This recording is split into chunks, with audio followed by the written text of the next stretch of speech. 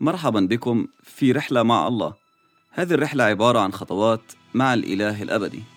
عزيزي المستمع، عزيزتي المستمعة، سنتأمل في الكتاب المقدس بشكل متسلسل حتى نكتشف ما يريد أن يقوله الله لنا. تأمل اليوم في إنجيل يوحنا الإصحاح الأول ومن العدد 43 حتى العدد 51، ورح أقرأه من ترجمة فان دايك. في الغد أراد يسوع أن يخرج إلى الجليل، فوجد فيلبس فقال له: اتبعني. وكان فيلبس من بيت صيدا من مدينة أندراوس وبطرس. فيلبس وجد نثنائيل وقال له: وجدنا الذي كتب عنه موسى في الناموس والأنبياء، يسوع ابن يوسف الذي من الناصرة. فقال له نثنائيل: أمن الناصرة يمكن أن يكون شيء صالح؟ قال له فيلبس: تعال وانظر. ورأى يسوع نثنائيل مقبلا إليه، فقال عنه: هو ذا إسرائيلي حقا لا غش فيه. قال له نثنائيل: من أين تعرفني؟ أجاب يسوع وقال له: قبل أن دعاك فيلبس وأنت تحت التينة رأيتك. أجاب نثنائيل وقال له: يا معلم، أنت ابن الله، أنت ملك إسرائيل. أجاب يسوع وقال له: هل آمنت لأني قلت لك إني رأيتك تحت التينة؟ سوف ترى أعظم من هذا. وقال له: الحق الحق أقول لكم، من الآن ترون السماء مفتوحة وملائكة الله يصعدون وينزلون على ابن الإنسان. في كلمات وجمل الإنسان ما بيقولها هيك، ما بيستعملها باستمرار. جمل خاصة الواحد بيقولها بمواقف خاصة جدا جدا، ومنها اللي بيتقال مرة واحدة بس في الحياة ولشخص معين، مثل مثلا كلمة تتزوجيني، اللي بتغير الحياة لما الواحد بيقولها لشخص آخر. قلت هذه الكلمة لزوجتي وأنا الآن لا تقول لا. كان لازم أكون شجاع، وكان لازم برضو أبلع ريقي لغاية ما عرفت أقولها، لأنه بيترتب عليها عواقب ونتائج كثيرة.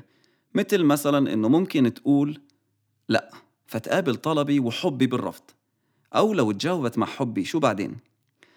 حياتي بكاملها رح تتغير، فجأة بيبدأ شيء جديد، حياة جديدة. هذه الكلمة اللي نقلتني من حياة العزوبية للزوجية، ومن اهتمامي بنفسي لاهتمامي بأشخاص اللي هم اليوم عائلتي. في العهد الجديد في كلمة خاصة جدا وكمان بتغير الحياة. لما المسيح يقول لإنسان اتبعني، هذه الكلمة اللي أنا بقصد إنها بتغير الحياة. هذا اللي اختبره فيلبس، أول تلميذ المسيح راح لعنده وقال له اتبعني. أندراوس وبطرس هم راحوا لعند المسيح، لكن فيلبس الآية 43 من نفس الإصحاح بتقول: فوجد فيلبس. مش فيلبس اللي وجد المسيح. على فكرة هذه مش دعوة أو تفكر إنها أمنية بتمناها المسيح، لا، هي مكتوبة بصورة الأمر. تعال تعال اتبعني، يلا قوم واتبعني. يسوع مش كان بس عارف رسالته، لكنه كمان كان عارف هو مين. هو الله. هو عارف إنه هو الحياة والسعادة، وبدونه مفيش معنى للحياة، وبنقدر بس نلاقيهم لما نتبعه. عشان هيك بيأمرنا بهذا الأمر: اتبعني، لمصلحتي ومصلحتك. فيلبس على الأغلب أجابه: حاضر، أنا رح أتبعك. يسوع بيقول لكل واحد منا اتبعني، وإحنا بنجاوب: أيوة رح أتبعك أو حاضر.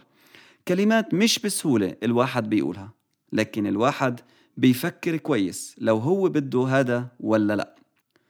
زي لما سألت شريكة حياتي وتقدمت لها، هي كان لازم تقرر بدها ترتبط فيي ولا ما بدها. أيوة يسوع بدي أتبعك. وهون برضو عنا كمان موقف مكرر. فيلبس ما قدر يسكت، فجأة عينين فتحت وعرف إنه اللي دعاه هو المسيا، ابن الله، مخلص العالم. المسيح لقاه، فراح لصديقه نتنائيل وقال له: وجدنا الذي كتب عنه موسى في الناموس والأنبياء، يسوع ابن يوسف الذي من الناصرة. وجدناه، لقى المسيح. واضح إنه كان فيلبس بيدور على المسيح، لكنه ما كان عارف طريقه. ممكن كان بيدور بالمكان الغلط، أو كان بس بيدور في مكان واحد. عشان هيك المسيح راح له ولقى. واو قديش إلهنا رائع، لما يعرف إنه مش رايحين نلاقيه بيجي هو وبيلاقينا. قديش أنت رائع يا حبيبي. بيقول اللي كتب عنه موسى في التوراة. وين في التوراة؟ هو مكتوب في سفر التثنية الإصحاح 18 والعدد 18.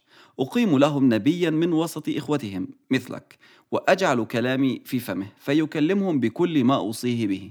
ويكون أن الإنسان الذي لا يسمع لكلامي الذي يتكلم به باسمي أنا أطالبه. وهذا كان إشارة للمسيح، للنبي العظيم اللي راح يجي ويقيمه الله من وسطهم. وهلأ بيقول في لبس لنثنائيل هذا لقيناه، هو هون اللي تكلم عنه الله، هو يسوع ابن يوسف من الناصرة من ناحية الجسد. من الناصرة؟ بيجاوب نثنائيل هو في شيء كويس بيجي من الناصرة؟ إجابة غريبة. بدل ما يفرح، نثنائيل كان سلبي جدا.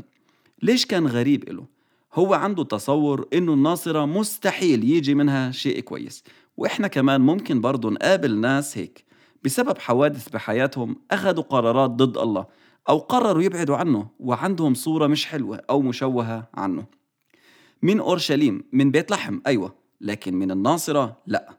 وفيلبس بيعمل الشيء الصحيح، بيقول له تعال وانظر وانت قرر. مستمع الكريم، إذا كنت شاب ولا بنت، كبير ولا صغير، انت خليت أفكار الناس تعطلك وتمنعك تعرف وتتعرف بالمسيح، تعال شوف واكتشف بنفسك. انت كبير وناضج، بتعرف تاخد قراراتك بنفسك، صح؟ وأنا بشوفها نقطة كتير مهمة.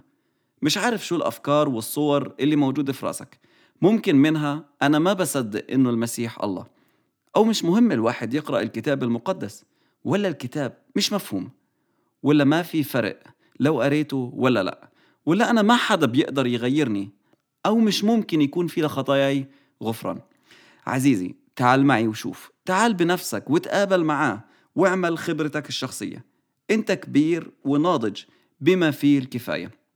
لا تربط حالك بأهلك أو بأصحابك أو بالمجتمع. اطلع من جلبابك وتعال معي وتقابل مع يسوع وتعرف عليه واعرف مين هو، ولو هو فعلا مفيد إنك تتبعه. نثنائيل اتفاجأ لما قابل يسوع، قال له أنا شفتك وانت تحت التينة، تحت شجر التين. واضح إنه كان هناك بيصلي وبيتأمل في كلمة الله، وممكن بيسأله يا رب أنت وين؟ مقابلته مع يسوع غيرت حياته، وهلأ بيتبع يسوع وبيقول له أنت ابن الله. ورد عليه المسيح سوف ترى أمورا أعظم من هذا. مستمعي، صدق إنك راح تشوف أمور أعظم بكتير من اللي أنت شفتها في أول مقابلة لإلك مع المسيح وخلتك تآمن بيه. معجزات وعجائب راح تنقل إيمانك وتعليه وتضعفه. ولو أنت لسه ما شفتوش، اطلب منه يوريك معجزات وعجائب حتى تتأكد مين هو.